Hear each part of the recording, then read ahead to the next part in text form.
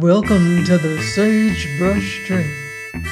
Stories of the West, from the prairies to the Yukon.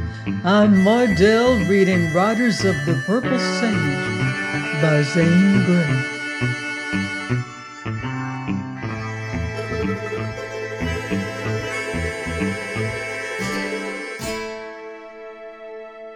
Chapter 15.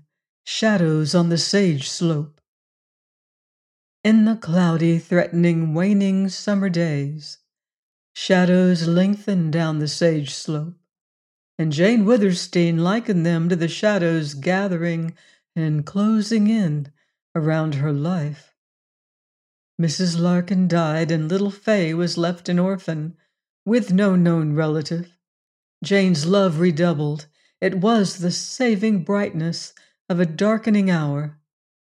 Fay turned now to Jane in childish worship, and Jane at last found full expression for the mother longing in her heart. Upon Lassiter, too, Mrs. Larkin's death had some subtle reaction. Before, he had often, without explanation, advised Jane to send Fay back to any Gentile family that would take her in. Passionately and reproachfully, and wonderingly, Jane had refused even to entertain such an idea. And now Lassiter never advised it again, grew sadder and quieter in his contemplation of the child, and infinitely more gentle and loving. Sometimes Jane had a cold, inexplicable sensation of dread when she saw Lassiter watching Fay. What did the writer see in the future? Why did he, day by day, grow more silent, calmer, cooler, yet sadder, in prophetic assurance of something to be? No doubt, Jane thought, the writer, in his almost superhuman power of foresight, saw behind the horizon of the dark, lengthening shadows that were soon to crowd and gloom over him and her and little Fay. Jane Withersteen awaited the long-deferred breaking of the storm with a courage and embittered calm that had come to her in her extremity. Hope had not died. Doubt and fear, subservient to her will, no longer gave her sleepless nights and tortured days. Love remained, all that she had loved. She now loved the more. She seemed to feel that she was defiantly flinging the wealth of her love into the face of misfortune and of hate. No day passed but she prayed for all, and most fervently for her enemies.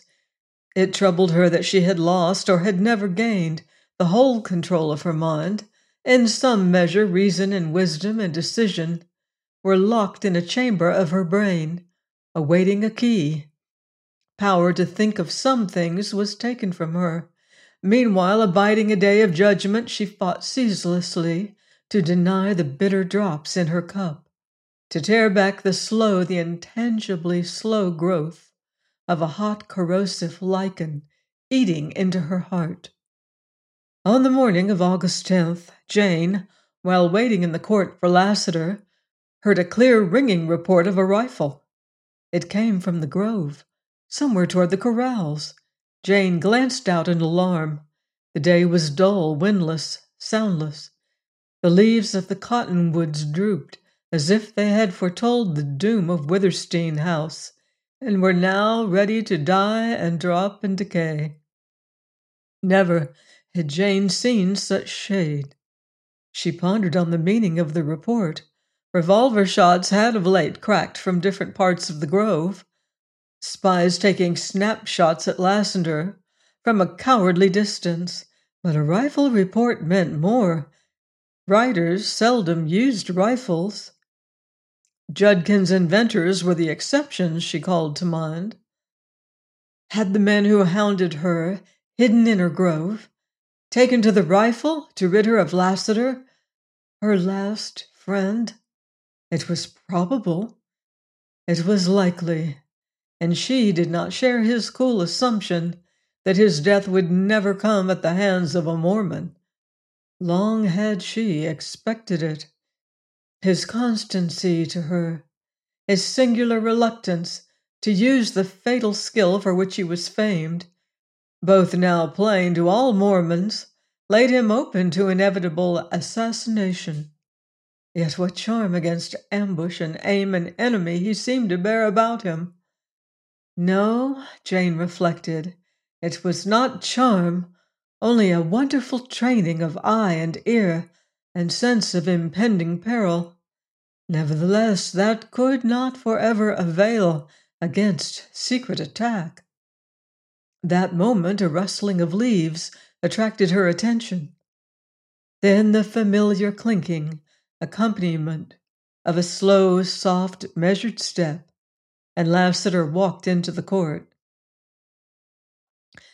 "Jane, there's a feller out there with a long gun," he said, removing his sombrero, showed his head bound in a bloody scarf. "I heard the shot. I knew it was meant for you. Let me see. You can't be badly injured." "I reckon not, but maybe it wasn't a close call. I'll sit here in this corner where nobody can see me from the grove." He untied the scarf and removed it to show a long bleeding furrow above his left temple. "It's only a cut," said Jane, "but how it bleeds! Hold your scarf over it just a moment till I come back." She ran into the house and returned with bandages, and while she bathed and dressed the wound, Lassiter talked. "That feller had a good chance to get me, but he must have flinched when he pulled the trigger. As I dodged down, I saw him run through the trees. He had a rifle. I've been expecting that kind of gunplay. I reckon now I'll have to keep a little closer hid myself. These fellers all seem to get chilly or shaky when they draw a bead on me, but one of them might just happen to hit me." "Won't you go away? Leave Cottonwoods as I've begged you to, before someone does happen to hit you," she appealed to him. "I reckon I'll stay." "But oh, Lassiter, your blood will be on my hands." "See here, lady, look at your hands now, right now. Aren't they fine, firm, white hands? Aren't they bloody now? Lassiter's blood, that's a queer thing to stain your beautiful hands. But if you could only see deeper, you'd find a redder color of blood. Heart color, Jane." "Oh, my friend." "No, Jane, I'm not one to quit when the game grows hot, no more than you. This game, though, is new to me, and I don't know the moves yet. Else I wouldn't have stepped in front of that bullet." "Have you no desire to hunt the man who fired at you, to find him and kill him?" "Well, I reckon I haven't any great hankering for that." "Oh, the wonder of it! I knew, I prayed, I trusted. Lassiter, I almost gave all myself to soften you to Mormons. Thank God and thank you, my friend, but selfish woman that I am, this is no great test. What's the life of one of those sneaking cowards to such a man as you? I think of your great hate toward him who... I can think of your life's implacable purpose. Can it be... Wait. Listen," he whispered. "I hear a horse." He rose noiselessly with his ear to the breeze. Suddenly he pulled his sombrero down over his bandaged head, and swinging his gun sheaths round in front, he stepped into the alcove. "It's a horse, coming fast," he added. Jane's listening ear soon caught a faint, rapid, rhythmic beat of hoofs. It came from the sage. It gave her a thrill that she was at a loss to understand. The sound rose stronger, louder. Then came a clear, sharp difference when the horse passed from the sage trail to the hard-packed ground of the grove. It became a ringing run, swift in its bell-like clatterings, yet singular in longer pause than usual between the hoofbeats of a horse. "It's Wrangel! It's Wrangel!" cried Jane Withersteen. "I'd know him from a million horses." Excitement and thrilling expectancy flooded out all Jane Withersteen's calm. A tight band closed around her breast as she saw the giant sorrel flit in reddish-brown flashes across the openings in the green. Then he was pounding down the lane, thundering into the court, crashing his great iron-shod hooves on the stone flags. Wrangle it was, surely, but shaggy and wild-eyed and sage-streaked. With dust-caked lather staining his flanks, he reared and crashed down and plunged. The rider leaped off through the bridle and held hard on a lasso looped round Wrangle's head and neck. Jane's heart sank as she tried to recognize Venters in the rider. Something familiar struck her in the lofty stature and the sweep of powerful shoulders, but this bearded, long-haired, unkempt man who wore ragged clothes patched with pieces of skin and boots that showed bare legs and feet, this dusty, dark, and wild rider could not possibly be Venters. "Whoa, Wrangle, old boy, come down, easy now, so, you're home, old boy. Presently you can have a drink of water, you'll remember." In the voice, Jane knew the rider to be Venters. He tied Wrangle to the hitching rack and turned to the court. "Oh, Byrne, you wild man!" she exclaimed. Jane, it's good to see you. Hello, Lassiters. Yes, it's Venters." Like rough iron, his hard hand crushed Jane's. In it, she felt the difference she saw in him. Wild, rugged, unshorn, yet how splendid! He had gone away a boy. He had returned a man. He appeared taller, wider of shoulder, deeper chested, more powerfully built. But that was only her fancy. He had always been a young giant. Was the change one of spirit? He might have been absent for years, proven by fire and steel, grown like Lassiter, strong and cool and sure. His eyes, were they keener, more flashing than before? Met hers with clear, frank, warm regard, in which perplexity was not, nor discontent, nor pain. "Look at me as long as you like," he said with a laugh. "I'm not much to look at. And Jane, neither you nor Lassiter can brag. You're paler than I ever saw you. Lassiter here, he wears a bloody bandage under his hat. That reminds me, someone took a flying shot at me down on the sage. It made Wrangle run some. Well, perhaps you've more to tell me than I've got to tell you." Briefly, in few words, Jane outlined the circumstances of her undoing in the weeks of his absence. Under his beard and bronze, she saw his face whiten in terrible wrath. "Lassiter, what held you back?" No time in the long period of fiery moments and sudden shocks had Jane Withersteen ever beheld Lassiter as calm and serene and cool as then. "Jane had gloom enough without my adding to it by shooting up the village," he said. As strange as Lassiter's coolness was, Venter's curious, intense scrutiny of them both, and under it Jane felt a flaming tide wave from bosom to temple. "Well, you're right," he said with slow pause. "It surprises me a little, that's all." Jane sensed then a slight alteration in Venters, and what it was in her own confusion she could not tell. It had always been her intention to acquaint him with the deceit she had fallen to in her zeal to move Lassiter. She did not mean to spare herself. Yet now, at the moment, before these riders, it was an impossibility to explain. Venters was speaking somewhat haltingly, without his former frankness. "I found Oldring's hiding place, and your red herd. I know.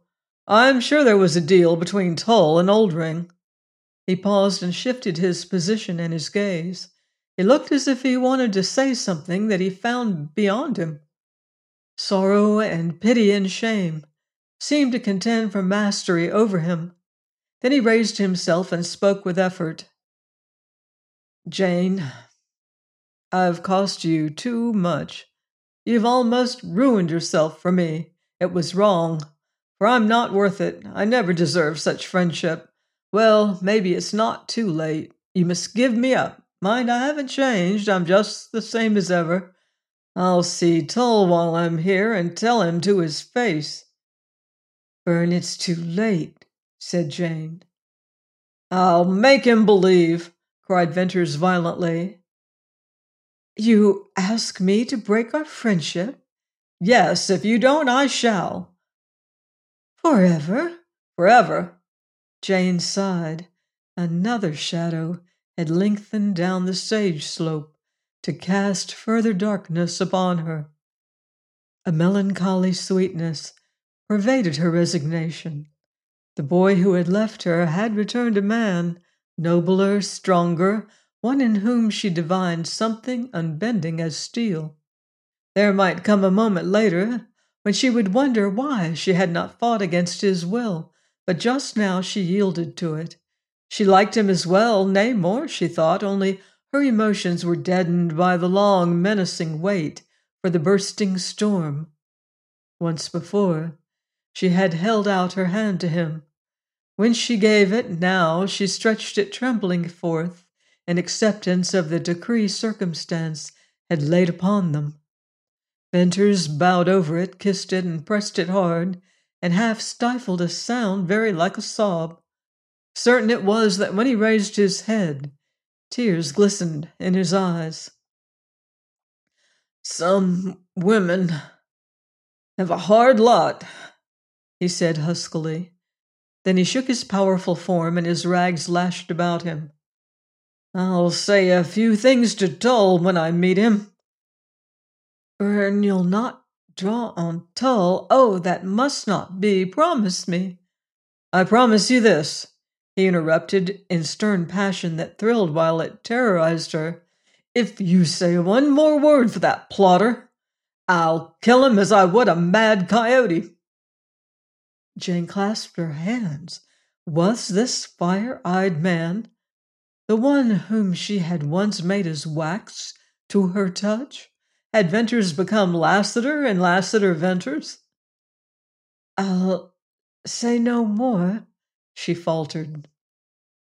Jane Lassiter once called you blind, said Venters. It must be true, but I won't upbraid you. Only don't rouse the devil in me by praying for Tull.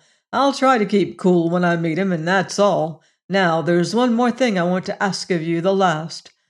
I've found a valley down in the pass. It's a wonderful place. I intend to stay there. It's so hidden I believe no one can find it. There's good water and browse and game. I want to raise corn and stock. I need to take in supplies. Will you give them to me? Assuredly, the more you take, the better you'll please me, and perhaps the less my enemies will get. Venters, I reckon you'll have trouble packing anything away, put in Lassiter. I'll go at night. Maybe that wouldn't be best. You'd sure be stopped. You'd better go early in the morning, say just after dawn. That's the safest time to move round here. Lassiter, I'll be hard to stop, returned Venters darkly.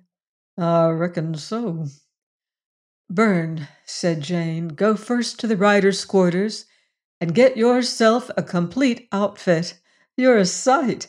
Then help yourself to whatever else you need, burros, packs, grain, dried fruits, and meat.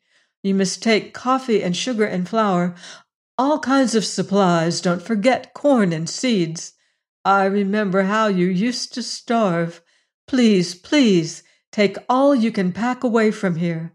I'll make a bundle for you, which you mustn't open till you're in your valley. How I'd like to see it. To judge by you in Wrangell, how wild it must be. Jane walked down into the outer court and approached the sorrel. Upstarting, he laid back his ears and eyed her. Wrangell, dear old Wrangell, she said, and put a caressing hand on his matted mane. Oh, he's wild, but he knows me. Burn, can he run as fast as ever? Run? Jane! He's done 60 miles since last night at dark, and I could make him kill Black Star right now in a 10-mile race. He never could, protested Jane. Why, he couldn't even if he was fresh. I reckon maybe the best hoss'll prove himself yet, said Lassiter. And Jane, if it ever comes to that race, I'd like you to be on Wrangle. I'd like that too, rejoined Venters, but Jane, maybe Lassiter's hint is extreme. Bad as your prospects are, you'll surely never come to the running point. Who knows? She replied with a mournful smile. No, Jane, it can't be so bad as all that. Soon as I see toll, there'll be a change in your fortunes. I'll hurry down to the village. Now, don't worry. Jane retired to the seclusion of her room. Lassiter's subtle forecasting of disaster. Venter's forced optimism. Neither remained in mind.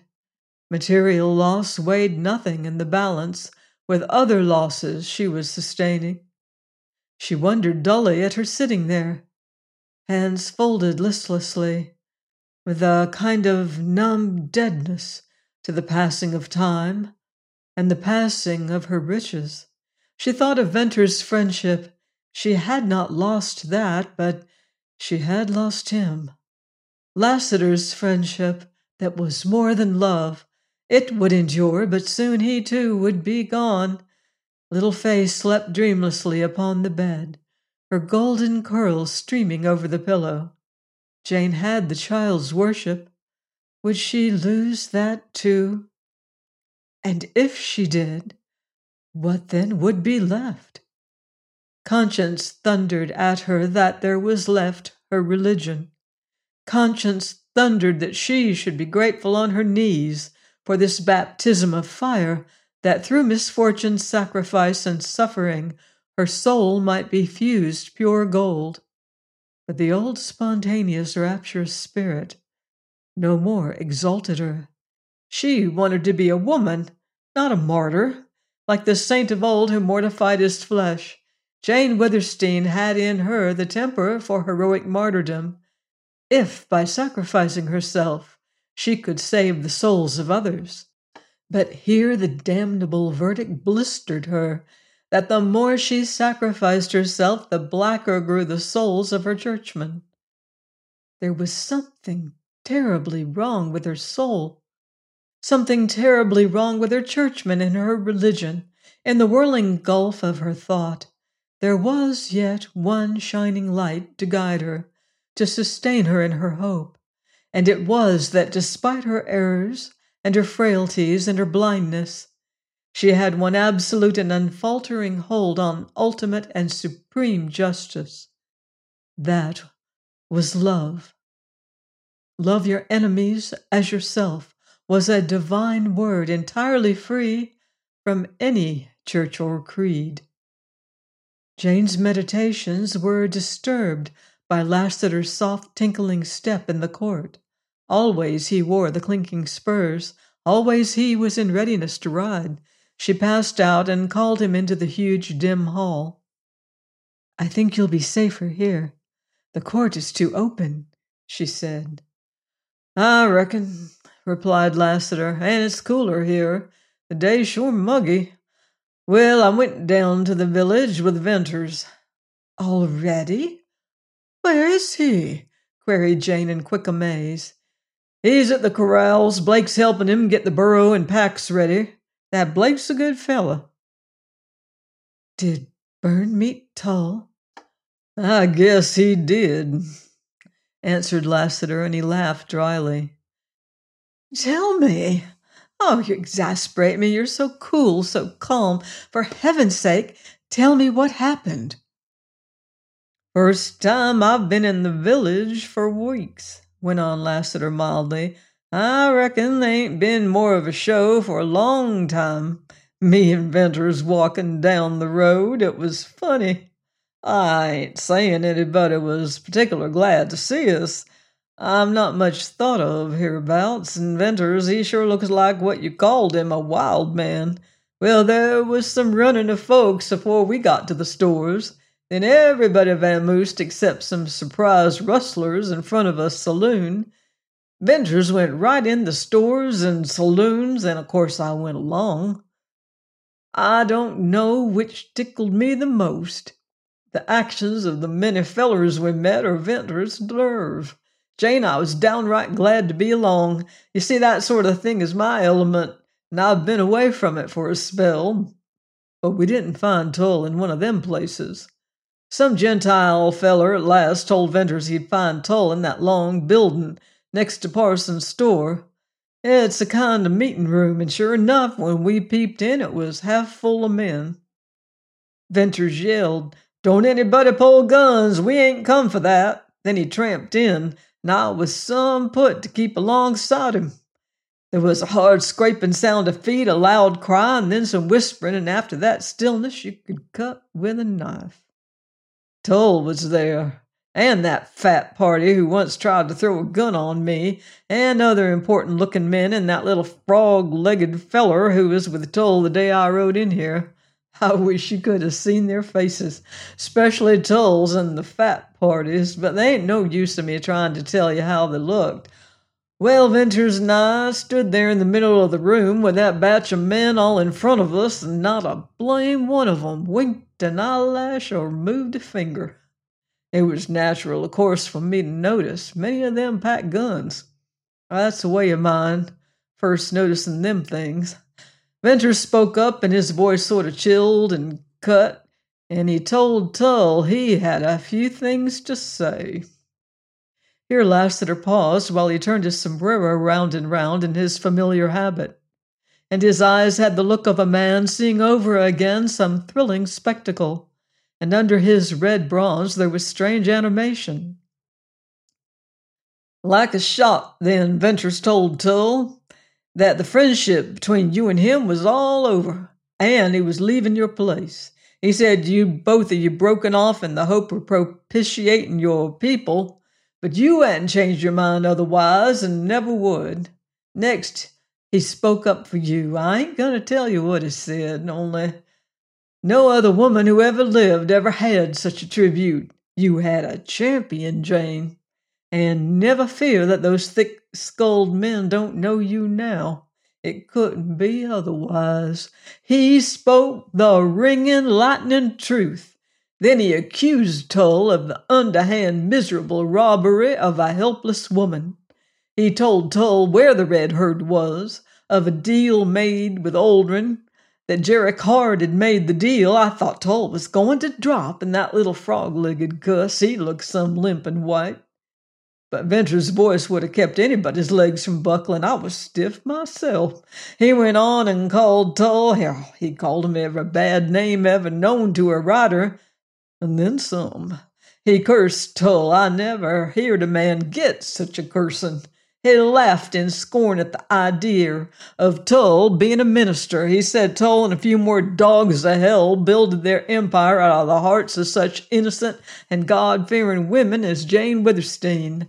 He called Tull a binder of women, a callous beast who hid behind a mock mantle of righteousness, and the last and lowest coward on the face of the earth, to prey on weak women through their religion.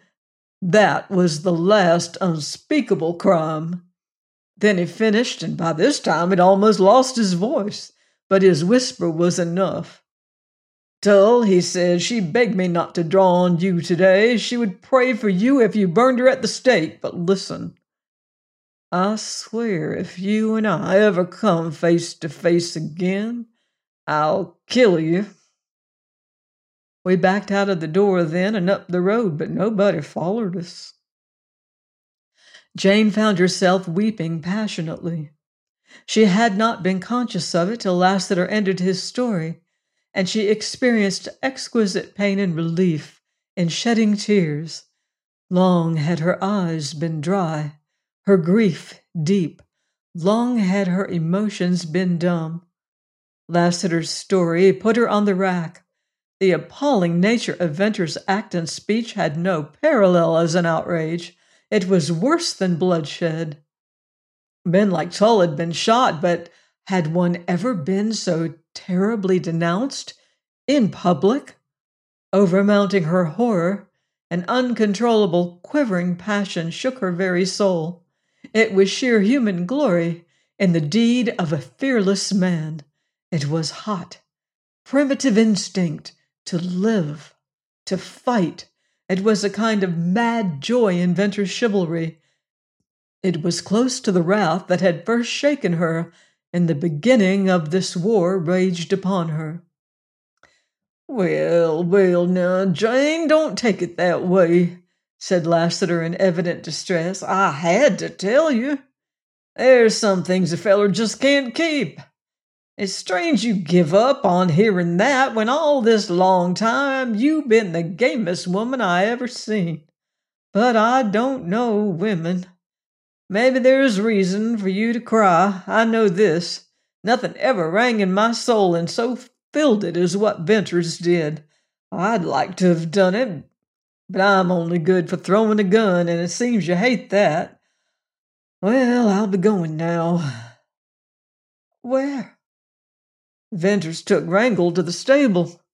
The sorrel's shy a shoe, and I've got to help hold the big devil and put on another." "Tell Byrne to come back for the pack I want to give him, and to say goodbye," called Jane as Lassiter went out. Jane passed the rest of that day in a vain endeavor to decide what and what not to put in the pack for Venters. This task was the last she would ever perform for him, and the gifts were the last she would ever make him. So she picked and chose and rejected and chose again, and often paused in sad reverie, and began again, till at length she filled the pack. It was about sunset, and she and Fay had finished supper and were sitting in the court when Venter's quick steps rang on the stones.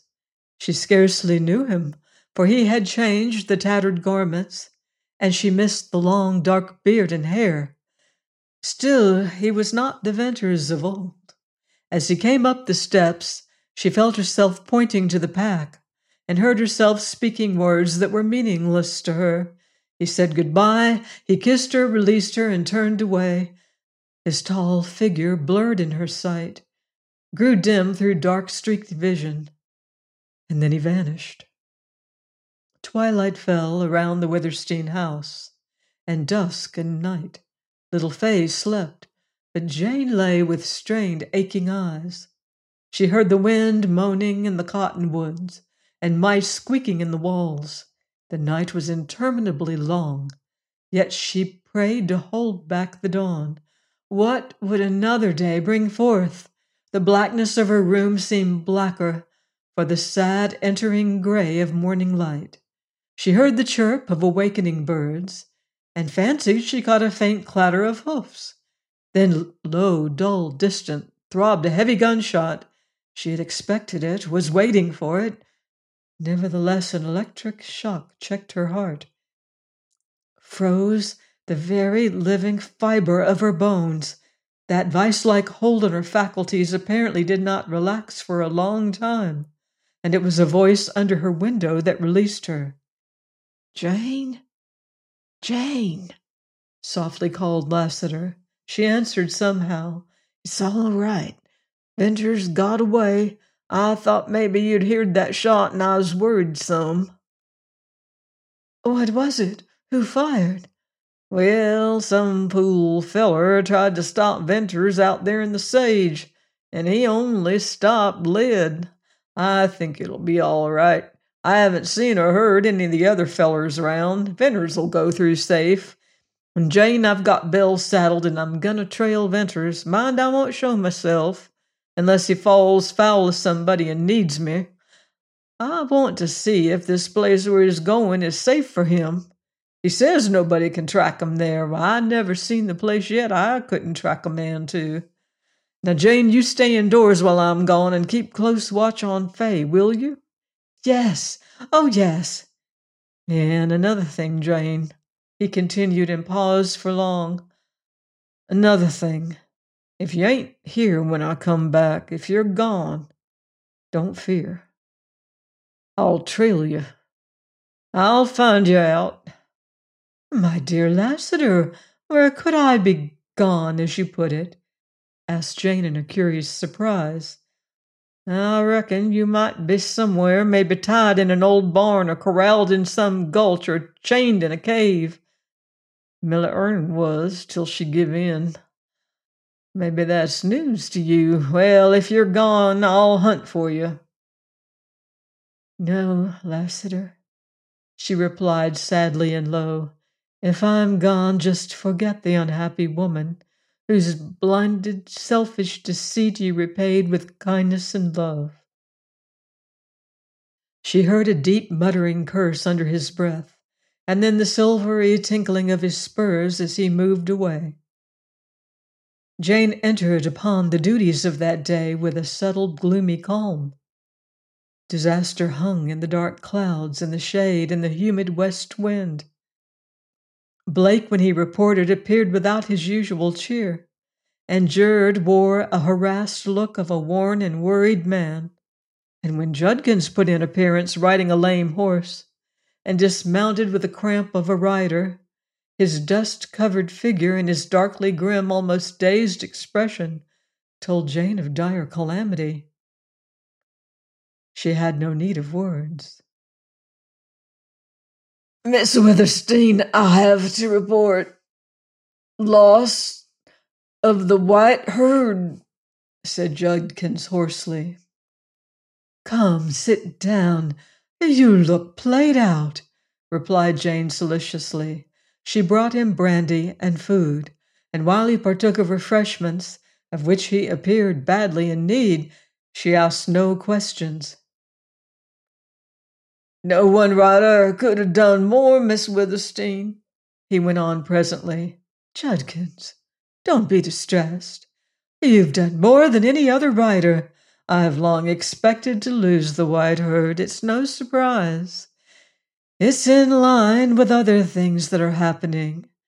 I'm grateful for your service.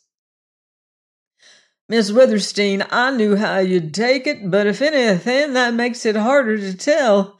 You see, a feller wants to do so much for you, and I'd got fond of my job. We led the herd a ways off to the north of the break in the valley.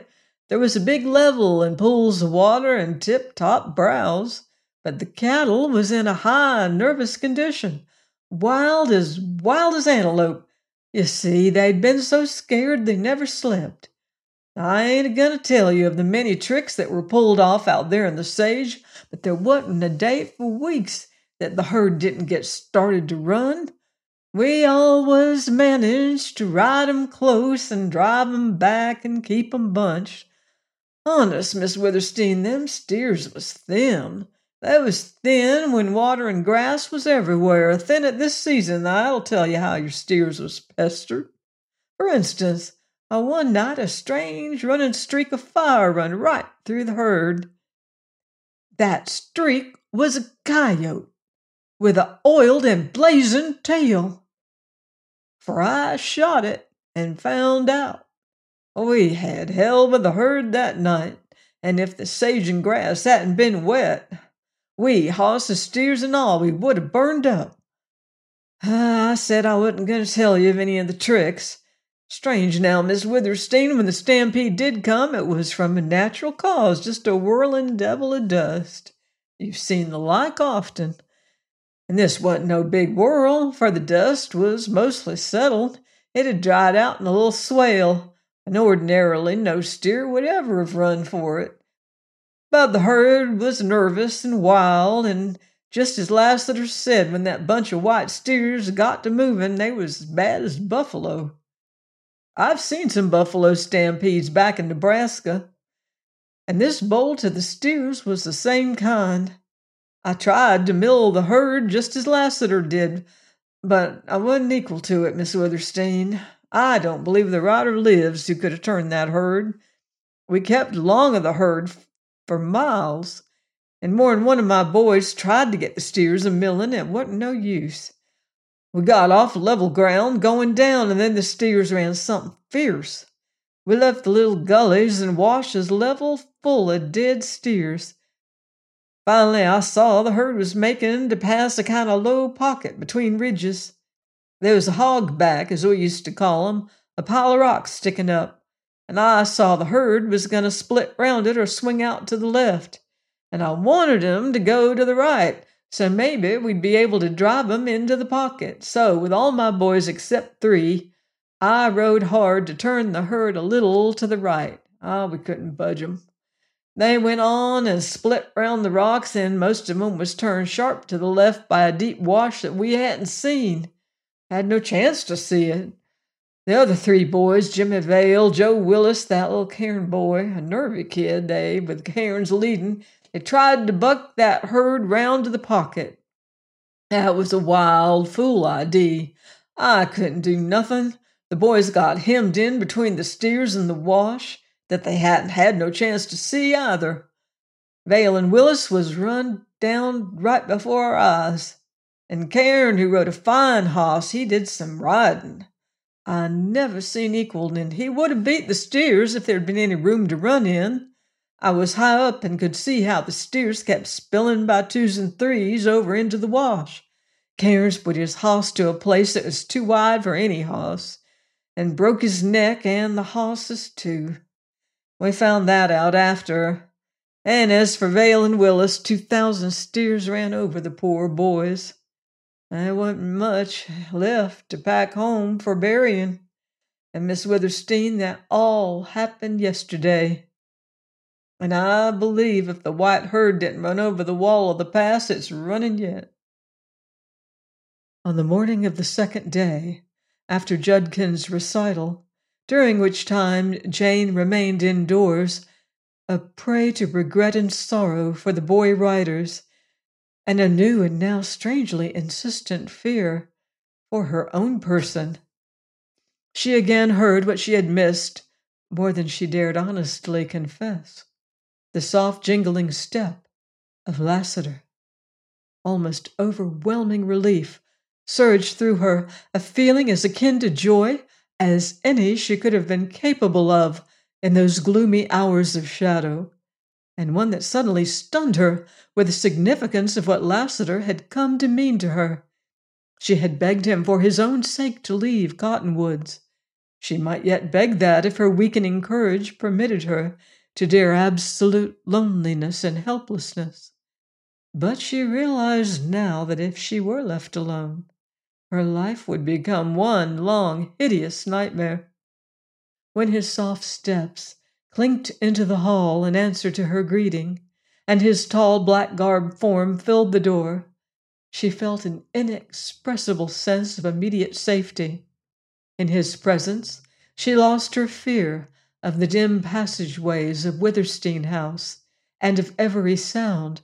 Always it had been that when he entered the court or the hall, she had experienced a distinctly sickening, but gradually lessening shock at the sight of the huge black gun swinging at his sides.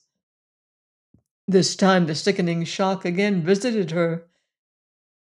It was, however, because a revealing flash of thought told her that it was not alone Lassiter who was thrillingly welcome, but also his fatal weapons. They meant so much. How she had fallen, how broken and spiritless must she be, to have still the same old horror of Lassiter's guns in his name, and yet feel somehow a cold shrinking protection in their law and might and use. "Did you trail Venters and find his wonderful valley?" she asked eagerly. "Yes, and I reckon it's sure a wonderful place." "Is he safe there?" "That's been bothering me some. I tracked him, and part of the trail was the hardest I ever tackled. Maybe there's a rustler or somebody in this country who's as good at tracking as I am, and if that's so, Venters ain't safe." "Well, tell me all about Burn and his valley." To Jane's surprise, Lassiter showed disinclination for further talk about his trip. He appeared to be extremely fatigued. Jane reflected that 120 miles, with probably a great deal of climbing on foot, all in 3 days, was enough to tire any rider. Moreover, it presently developed that Lassiter had returned in a mood of singular sadness and preoccupation. She put it down to a moodiness over the loss of her white herd, and now the precarious condition of her fortune. Several days passed, and as nothing happened, Jane's spirits began to brighten. Once in her musings, she thought that this tendency of hers to rebound was as sad as it was futile. Meanwhile, she had resumed her walks through the grove with little Fay. One morning she went as far as the sage. She had not seen the slope since the beginning of the rains, and now it bloomed a rich, deep purple. There was a high wind blowing, and the sage tossed and waved and colored beautifully from light to dark. Clouds scudded across the sky, and their shadows sailed darkly down the sunny slope. Upon her return toward the house, she went by the lane to the stables, and she had scarcely entered the great open space with its corrals and sheds when she saw Lassiter hurriedly approaching. Fay broke from her and, running to the corral fence, began to pat and pull the long hanging ears of a drowsy burro. One look at Lassiter armed her for a blow. Without a word, he led her across the wide yard to the rise of ground upon which the stable stood. "Jane, look," he said, and pointed to the ground. Jane glanced down, and again, upon the steadier vision, made out splotches of blood on the stones and broad, smooth marks in the dust, leading out toward the sage. "What made these?" she asked. "I reckon somebody has dragged dead or wounded men out to where there was hosses in the sage." "Dead or wounded men?" "I reckon. Jane, are you strong? Can you bear up?" His hands were gently holding hers, and his eyes, suddenly she could no longer look into them. "Strong?" she echoed, trembling. "I will be." Up on the stone-flagged drive, nicked with the marks made by the iron-shod hoofs of her racers, Lassiter held her, his grasp ever growing firmer. "Where's Blake? And Gerb?" she asked haltingly. "I don't know where Gerb is, bolted most likely," replied Lassiter as he took her through the stone door. "But Blake, poor Blake, he's gone forever. Be prepared, Jane."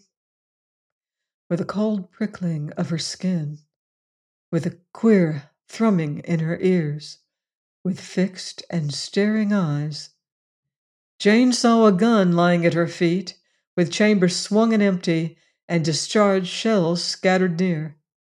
Outstretched upon the stable floor lay Blake, ghastly white, dead, one hand clutching a gun, the other twisted in his bloody blouse. "Whoever the thieves were, whether your people or rustlers, Blake killed some of them," said Lassiter. "Thieves?" whispered Jane. "I reckon. Hoss thieves, look." Lassiter waved his hand toward the stalls. The first stall, Belle's stall, was empty. All the stalls were empty. No racer whinnied and stamped a greeting to her. Night was gone. Black Star was gone. Join me next time for another exciting chapter of Riders of the Purple Sage by Zane Grey, here on the Sagebrush Trail.